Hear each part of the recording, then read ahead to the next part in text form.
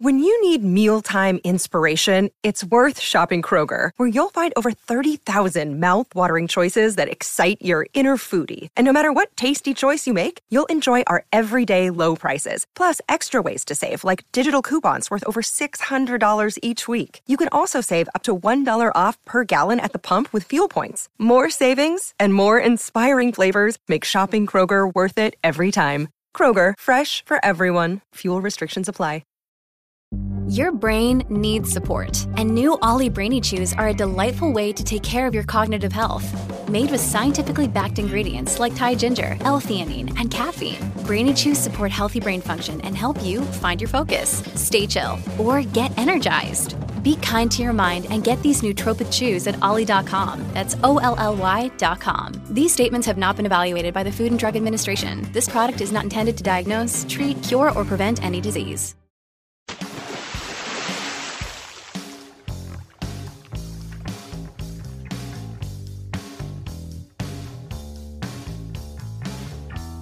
Hey everybody, you are tuned to Deep Dive, the All Music Books podcast where we turn music book authors loose. Today we dive into BOBBIE GENTRY, Ode to Billie Joe, with author Tara Murtha. This is one of my favorites in the 33 and a Third series, and I'm happy to welcome Tara. Hello, great to be here, thanks. So your book on BOBBIE GENTRY's debut album was part of the 33 and a Third series. And for our listeners who don't know, that's a pretty competitive series where you really have to present a lot of work on your record and why you want to do a book on that. Can you tell us what your pitch was for the album and why this album? Sure. I had this in mind for a 33 book for a while, actually. You know, anyone that sort of watches that series, they very occasionally open it for proposals. You know, it's sort of like a 2-week window and then it slams shut again and you kind of never know when that's going to happen. So, of course, it happened at like the most inconvenient time to pull it together. But I had been working on it in an ongoing way. And I actually did a huge grad school project sort of on BOBBIE GENTRY and on the topic. And that was what made me realize that I'd like to do a 33. So I pitched it as what it wound up being, really, an investigative pop history. You know I wanted to do that's my background as an investigative reporter and an arts features writer. So I wanted to combine that and do a deep dive and as deep as I could to actually dig up facts about BOBBIE GENTRY and her career. I found it really befuddling that she had this cult status, and I'd listened to the music, of course, and really could just find the same like 3 little paragraphs for the most part, outside of a few articles that just regurgitated this sort of mythical biography. And so I also was acutely aware that people who had worked with her were getting older and that, I was somewhat of a race against time to be able to find contracts and talk with people that would have worked with her. So I just presented it really as a very research-heavy investigative pop history to try to figure out, in part why she chose to disappear from the spotlight, but really just to illuminate, her career overall and use the first record as a prism to do that. Well, as you know, your book was one of my favorites of 33 and a Third. I've read several, in fact, quite a few, and I find they can definitely get a little academic. Your investigative background really shone through, and, everybody knows Ode to Billie Joe, but the background you presented was just so fascinating. Oh, well, thank you. Appreciate that. Yeah, well, let's jump into that. Ironically, one of the things I learned was the single off of that album was Mississippi Delta, which was a whole nother kind of thing musically. It was funky and bluesy and had horns and guitars. Mm-hmm. But it was the disc jockeys that kept spinning the B-side, which of course was Ode to Billie Joe. Well, so it's really 2 widely different songs in style. Totally. And with Mississippi Delta, BOBBIE brought that into Capitol fully formed. The horn section, everything was done. She just handed them the tape, which is pretty wild and pretty indicative to me that she was looking for a hit, that jived with what was on the radio, this real kind of barn burner, soulful stew song. And whereas Ode was not, Ode was one of what she referred to as her regional songs, And it actually got flipped before it got to the DJs, at Capitol. Once Kelly Gordon, the producer, assigned Jimmy Haskell, the composer, to put the strings on top of Ode to slap it on the B-side, they listened to it and realized that it was, more than the sum of its parts at that point. And then he championed it at the next meeting and really argued for this totally bizarre song to get released as the A-side, and not just bizarre sounding and unlike anything else on the radio, but it was 4 minutes 15 seconds, so it was too long as well. So he really advocated. So by the time it came out, it was the A-side, and it was being advertised in the little sneak peeks and Billboard and stuff, was focused on Ode. But the DJs certainly went picked up on it, and as as the ubiquitous sound of that summer, as some writers have said. And that was the demo, right? That was released. They added the strings, but wasn't that the demo that she cut? Yeah. The whole record and that was something that I realized pretty far into the research. People talked about this demo, but after a while, I realized, talking to even an engineer at the studio where she had cut it, Mike Deasy, who is a session player that was on Ode, being conducted by Jimmy Haskell, that he described sitting in the room, and that, they played for the part that they put on top from Jimmy Haskell, but that she sang like a guiding vocal, but they didn't even recut the vocal. And Jimmy Haskell also confirmed for me, really explicitly said, the demo that we're talking about was the tape. I mean, it wasn't a demo. It was a demo professionally produced with Bobbie Paris, as I report in the book, as in a professional way, and just referred to as the demo, and that was why they were also able to just kind of really put together the whole record pretty quickly and get it out the door once Ode hit as a single. They put it out as a single without any art. Nobody knew what she looked like or who she was. Planning on going into full gear and getting a full LP out so quickly on top of it. But they were able to do so in part because she had the record. She brought it in. Everything else was just sweetening sessions, as they called them, putting some sounds on top. It's so great when it's fully formed. There's lots of those stories, but nothing quite like Ode to Billie Joe, which was so dark and so sparse. Mm-hmm. And that's the record that knocked the Beatles' All You Need Is Love out of the #1 spot on the Billboard charts, right? Right. Pretty amazing. On the one hand, All You Need Is Love, and then you have this really dark tale. Yeah, I mean, not only that, but they, the production of Ode to Billie Joe, the LP, was highlighted in this huge article in Billboard at the time, showcasing, just as an example, showcasing Capitol's power and having all these different arms of, the record studios and the advertising department, showing it as this powerhouse that was able to get it out the door. And they ordered 500,000 copies, which the previous record of a pre-order for a label in terms of expectation of sales was the Beatles.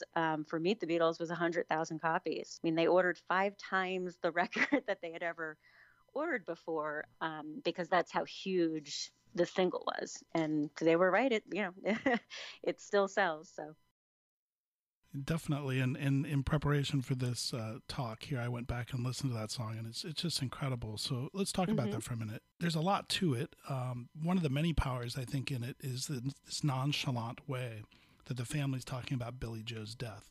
Pass the biscuits. I'll have another piece of apple pie. Yeah. I mean, that Bobbie had repeatedly stated that was really the point of the song, as people obsessed about what was thrown off the bridge.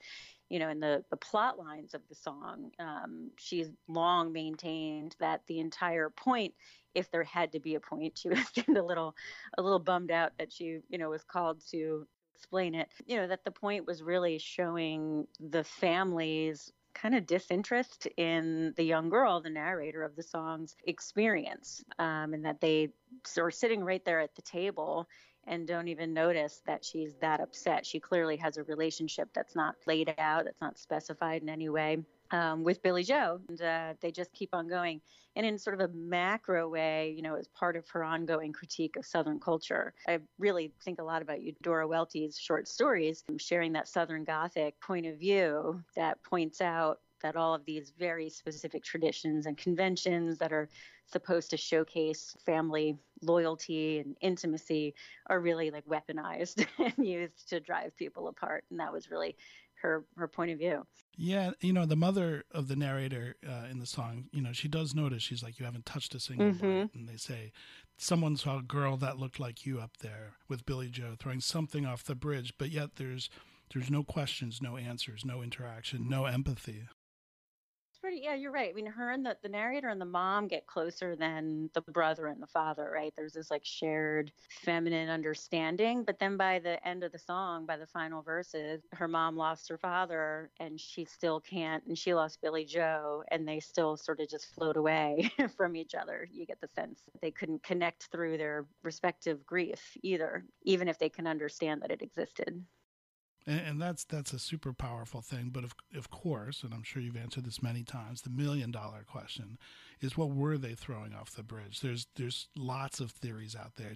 For our listeners who haven't investigated it, do you want to run through them? Sure. There's three major ones, I guess. One's just sort of like a trinket of some kind, a locket or a necklace, a ring to symbolize engagement, and that there's, something to do with a baby. One of the Capitol guys thought that the song was about abortion, so he refused to participate in it. He didn't want Capitol to release it because of that. Very early on, I read, of course, everything I could find, and I found one time Bobbie early on said it was a trinket. And then from there on out, she backed up and said, that it would talk about that it didn't matter what it was. And really in a literary sense, it was what's referred to in film as a MacGuffin. Like in Hitchcock movies, there's some main detail of the plot that drives all the plot, but is really incidental and not really not significant to the meaning. Or I think about the suitcase in Pulp Fiction. Right. So it threads through the whole narrative and it kind of pushes people's actions, but in the end it's pretty incidental, to what it was. And certainly that's what the literary technique was. I think that the real answer is that she told musicians that she was working with when she first got her foot in the door at Capitol, and she was like, oh, I think this record's going to happen for me. I think they're going to record it and release it. And she told Frank Lacuna, who she was in a band called the International Four with, that she's like, and you know what? People are going to think it's a baby and they're going to talk about it. That's the one that always pops up. The fact that it's not clear, I think, probably added a lot to the appeal of the song. I'm sure there were some, incredible dinner time conversations over what the heck that was. Oh, yeah. And that's what I'm saying. She knew that on a craft level, that leaving it ambiguous was going to be part of the attraction of the song, for people. People wouldn't be able to resist trying to figure out what it was. People want to know what those young girls are up to, The production style was something you really didn't hear on the radio. Mm-hmm. That's an awfully tough song to top, and talk about one that probably shouldn't be covered. Her career really continued on an upward trajectory. Eventually, she had her own TV show on the BBC. Yep. Right? Mm-hmm. Yeah, she was the first woman to host a variety show on the BBC. The producer was this gentleman named Stanley Dorfman, and they had done one of those specials, one-offs for BBC that like Joni Mitchell and all those people did. And they got together to do this show. I've interviewed Stanley, and he made it abundantly clear that Bobbie was, in fact, a co-producer, and that she, didn't just perform and host, but that she really conceived the show, the tone of the show, helped select guests, try to figure it out. And she had talked about being interested in TV from early on, and there were talks with U.S. execs about a variety show, but at the end of the day, they just didn't think that a woman could carry a show, and that is despite, the success of Carol Burnett at the time. But Carol Burnett got her show. She had a little clause in her contract that said that she was able to ask for something kind of like a reserved, like a back pocket ask. And she pulled that out and said, well, it says right here that I can, try to do this. And she really had to advocate for herself and maneuver to get her show as well. But she did, she did 3 seasons in the BBC. And then later on, she did get a CBS show called The Happiness Hour. I was going to ask about that, because here you have, this very uniquely American music style, and then even more pointedly a Southern presentation. Mm-hmm. And of course, it's on the BBC.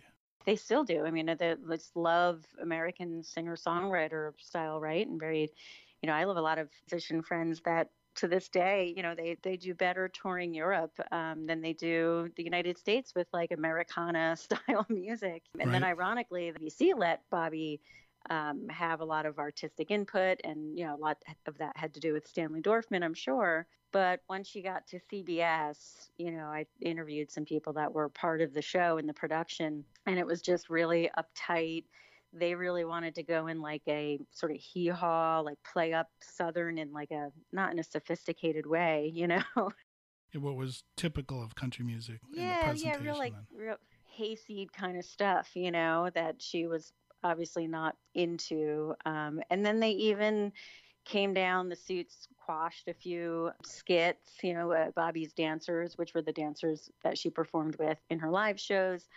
Did this really cool number where they were the Andrews sisters, and they're male dancers in nurse uniforms. And, the CBS executives apparently went nuts and thought that, she was really pretty gender transgressive in a lot of ways. I mean, it's kind of funny because her gender performance is invisible when it's like super hyper femininity, which is a mode that she did perform a lot. She was teeny tiny, so she wore these 4-inch heels and all that. Was hyper feminine, but she also did that kind of stuff. Did Elvis in drag with the pompadour and short hair and everything. She was pretty clear. I mean, if she was performing today, it would be pretty obvious that part of her artistic vision was questioning the performance of gender by hyper performing gender. But nobody thought that way at the time. They just thought it was wild. But she had a mutual admiration society with Elvis too, didn't she? She did. And, it's really bizarre parallel, really, both poor kids from Mississippi who wind up these, celestial stars and out on the Vegas Strip at the same time. And so she did this Elvis performance, which I have on film, and is just magnificent. I mean, she's in this skin tight, glittering white suit, and she embodies his movements, really, but where she leans back and slowly unfurls the silk scarf and throws it into the crowd and does this whole Elvis medley. And he heard about it and came into the show, and that's how they became friends. And then her and a small group of friends after her shows would go over, to the Hilton and hang out with Elvis. And it's been up for a wild debate how intimate they were, but it's a pretty wild scene picturing Bobbie sitting around with an acoustic guitar jamming with Elvis and Tom Jones in Vegas, right? It's funny, though, you mentioned Elvis, peeling his scarf off, and people would go crazy, but a woman does that, and it's, scandalous, and it speaks to some of the things you've mentioned. Hello, Pantheon Podcast listeners. Christian Swain here to tell you more about my experience with Raycon earbuds. Our family now has 3 pairs of Raycon earbuds around the house, and my wife just grabbed a pair of the Headphone Pros to replace some headphones from a company that was double the price.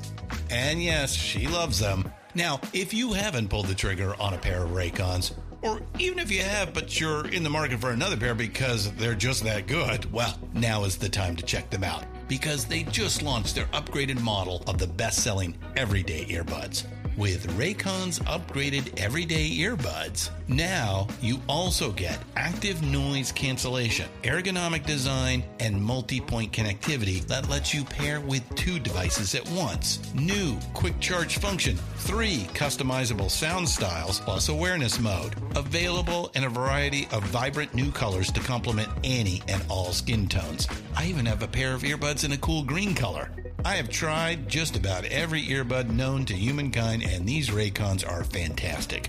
Seriously, if you've been wanting to check out Raycons, there truly is no better time. You're going to ask yourself why you didn't check them out sooner, and Raycon offers a 30-day happiness guarantee. So what are you waiting for? Go to buyraycon.com/Pantheon today to get 20% off your Raycon order, plus free shipping. That's right, you'll get 20% off and free shipping at buyraycon.com/Pantheon. buyraycon.com/Pantheon. In 1969, Gentry releases an amazing song called Fancy, and that's a young woman looking back on her life. Can you tell our listeners about that song if they don't know it? Sure. Fancy is another story song, and it's also sang and written from the point of view of a young girl.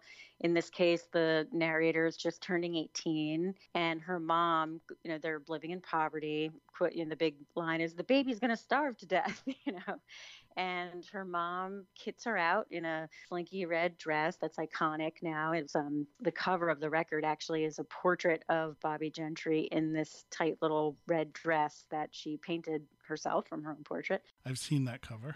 Yeah, pretty iconic image. And in the song, it's her mother, the chorus is her mother saying, here's your one chance, Fancy, don't let me down, and basically turns her out, has her keep taking gentlemen callers in exchange for some economic security. And by the end of the song, she's pouring tea in a Georgia mansion and says, and I ain't done bad, pretty defiantly. It's interesting, in her Vegas performances, she would go all out on that song and double down, even though it was scandalous at the time. The song was, of course, the implication that she's a prostitute was pretty scandalous, or playing the role of a prostitute in the song even. But instead of backing down from that and saying, oh, it's a metaphor for the music industry, which is what her friends have told me, they're like, that's her song about her experience in showbiz, But instead of kind of getting coy about all that, she doubled and tripled down and would come out on stage swinging around a pole inside a giant glittering bird cage, right? That spirals out onto stage. Wow. And then she kind of disappears, and then you hear that bass line of the down down. The light comes up and she just descends a spiral staircase singing Fancy. Actually, in some cases, she's singing House of the Rising Sun into Fancy. So even being super explicit. And she adds a little line at the end. When, after the ain't done bad, she throws the boa around her neck and says, my name is Fancy and I'm not ashamed and I do it again. And that's the big ending, a giant FU, to the idea of people being so uptight and judgmental and literal. And it seems to me like 180 degrees from Ode to Billie Joe, though, in terms of a strong woman in the song, the opposite end of the spectrum, but a very Southern perspective still. I can see what you mean. Both of the songs are about disillusionment, right? That's the main theme of Bobbie Gentry's entire songbook. Half of the songs about disillusionment are about the South and the deep dive into Southern culture and of the Ode to Billie Joe style. And the other half later on, she still is exploring the themes of disillusionment and feeling responsibility toward others that she wants to be liberated from. And but in the context of Hollywood, or case of Fancy, slightly adjusted Hollywood, the metaphor of Hollywood, Right. So I don't really see them that opposite in point of view, though they're different in storytelling. And weirdly, or wildly, Warner Brothers, after the film Ode to Billie Joe came out, she wrote a script for Fancy as a movie. And Warner Brothers had a vision of producing it as a sequel to Ode to Billie Joe. So the story of the narrator in Fancy, they thought could be made into the part 2 of kind of where the girl in Ode leaves off, which is pretty wild to think about.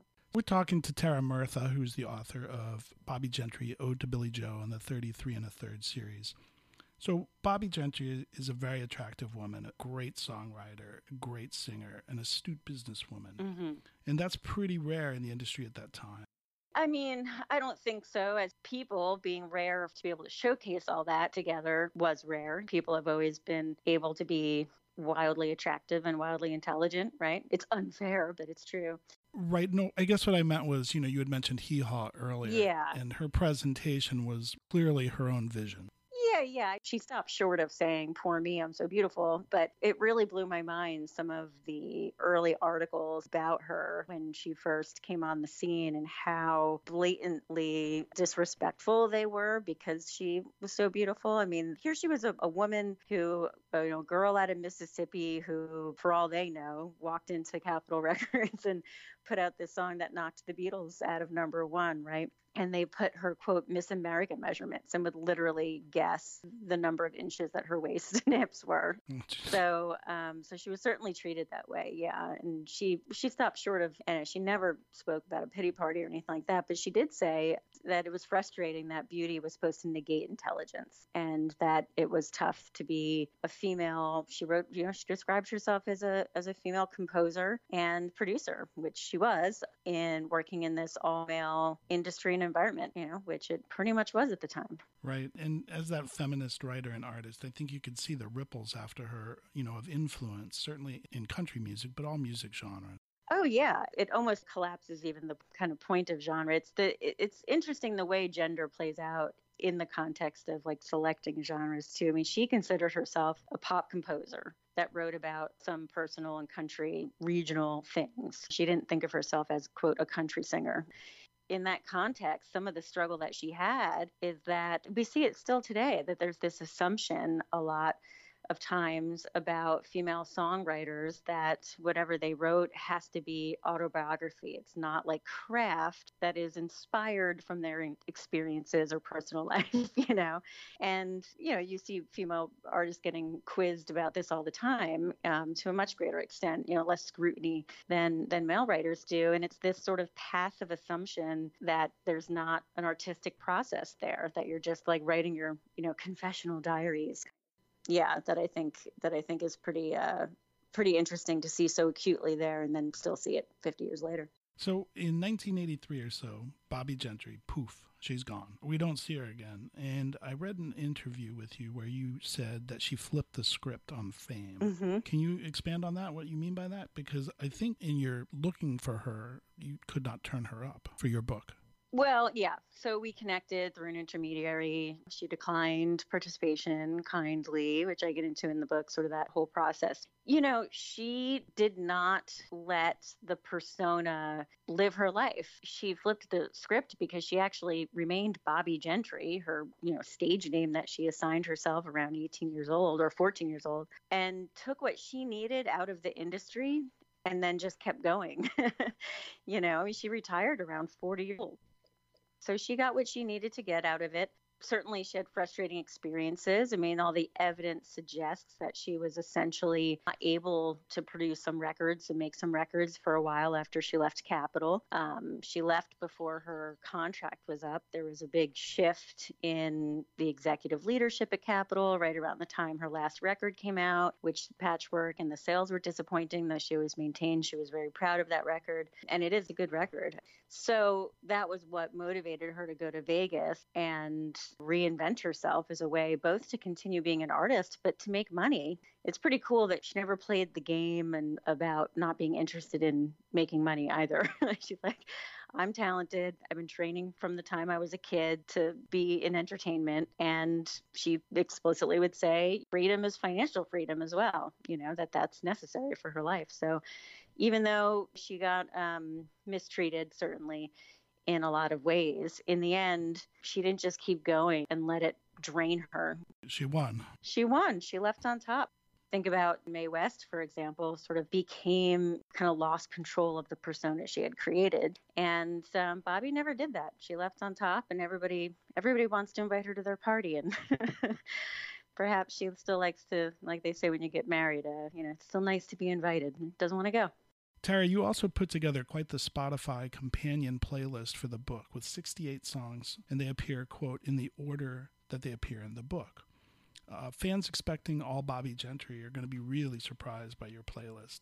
They're going to get hit with Kanye, A Tribe Called Quest, Billy Idol, The Doors, Sinatra. Can you help us out here on that playlist? Well, first of all, I mean, my book came out a little while ago, and I'm still waiting for that to be standard when a music book comes out. I always read a music book with a laptop on my lap, looking up every song that they reference, when they're even talking about musicians that they hung out with, the main person hung out with or were influenced by. So I think of it as the book soundtrack.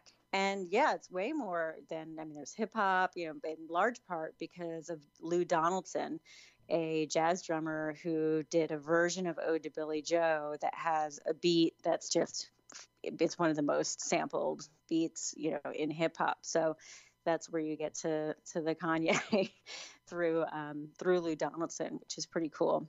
So it's stuff that you were listening to at the time, or is it stuff inspired by and a part of the book, or a little of everything? Well, no, I mean, it was through my research of trying to, grasp the legacy of the record and of the song. I came across this fact, about Lou Donaldson, and I was just listening to all the different versions. And when I really love a song, or I'm digging into songs or a particular record, I like to look up covers of them and listen to as many covers as possible, because it's almost like through listening to so many different people's, and I mean even like, YouTube people, because listening to so many versions of a song like illuminates it in a way, illuminates the bones of the song, because you're seeing how the bones of the song can be infused with a different perspective, a different vibe. People bring a different thing to it. So I feel like I know the song better listening to it 10 times and 90 different people playing it than just listening to the one song over and over.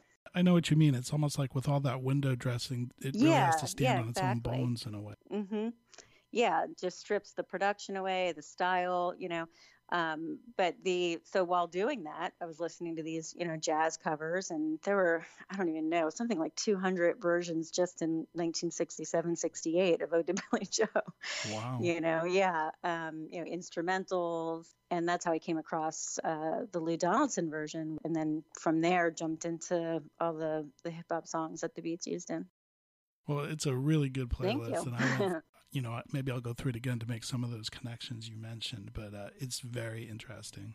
So we'll wind it up here. What's next for Tara Murtha? I read recently, I guess it was last September actually, you did a piece on Sinead O'Connor, the anniversary of her tearing up the picture of the Pope on SNL, which was an amazing story. Do you have another killer album in mind to write about? The Sinead O'Connor piece is going to be in a collection being published by 33 1/3, coming out this fall, called The B-Sides. And the premise of the book are 33 1/3 authors writing essays about, another track or album that they would write about. And I have certainly gone through my Sinead deep dives, and so I wrote about that. And beyond that, I've been really deep diving into the process of singing, communal singing as a lost public activity in America, and sort of the cultural significance, the biological aspect of singing is really blowing my mind, like that we're meat flutes, essentially. It's kind of really like blowing my mind. That blows my mind. And it started because I started taking vocal lessons a little while ago, and just some of the stuff that I've learned through the lessons, it's kind of wild to be writing about music all these years and not know this kind of stuff about like how the human body works in this way. So that's where my mind is at right now, for the most part, when it comes to writing. Thanks for appearing with us, Tara. I'd like to tell everyone listening that the Bobbie Gentry book is amazing. The Sinead piece is really illuminating. It's got a stunning video from Chile, yep. I think it is, and it's must-see TV. We'd love to have you back on when you got another book out. Hey, right on. Thanks so much for having me. It's been fun. I'd like to thank today's guest, Tara Murtha. If you'd like to find out more about her book, please visit allmusicbooks.com, and you can buy it through our site. We'd appreciate it, and so would Tara. You can also check out the rest of our deep dive episodes there. I'd like to thank our engineer extraordinaire, Steve Folsom, who can be found at www.fullsound.com. Finally, a big shout out to Frankie and the Pool Boys for their one-of-a-kind music played throughout the podcast. You can check them out at frankieandthepoolboys.bandcamp.com and on all of the major streaming services. Please support local and independent musicians and writers. We're out until the next time, and thanks again for tuning in to Deep Dive, an All Music Books podcast.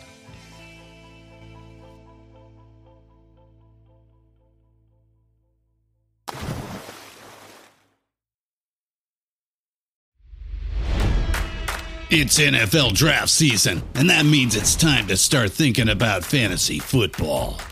FantasyPoints.com features industry-leading experts and prognosticators using proprietary hand-charted data to help you score more fantasy points. FantasyPoints.com is the place to go for whatever kind of fantasy football you play. Whether you play fantasy football, daily fantasy sports, or do a little bit of everything, Fantasy Points has the meticulously researched content to guide you to victory. And why wait for the fall? Fantasy Points also covers the new spring football league, the UFL. Join the guru, John Hansen, Scott Barrett, Joe Dolan, and other massive names in the fantasy football universe with an exclusive offer. Use code Pantheon for 15% off any Fantasy Points package, including the all-in package, with access to every article, tool, and data nugget that Fantasy Points has to offer. That's fantasypoints.com and code Pantheon for 15% off at Fantasy Points. Fantasypoints.com, code Pantheon. Score more fantasy points.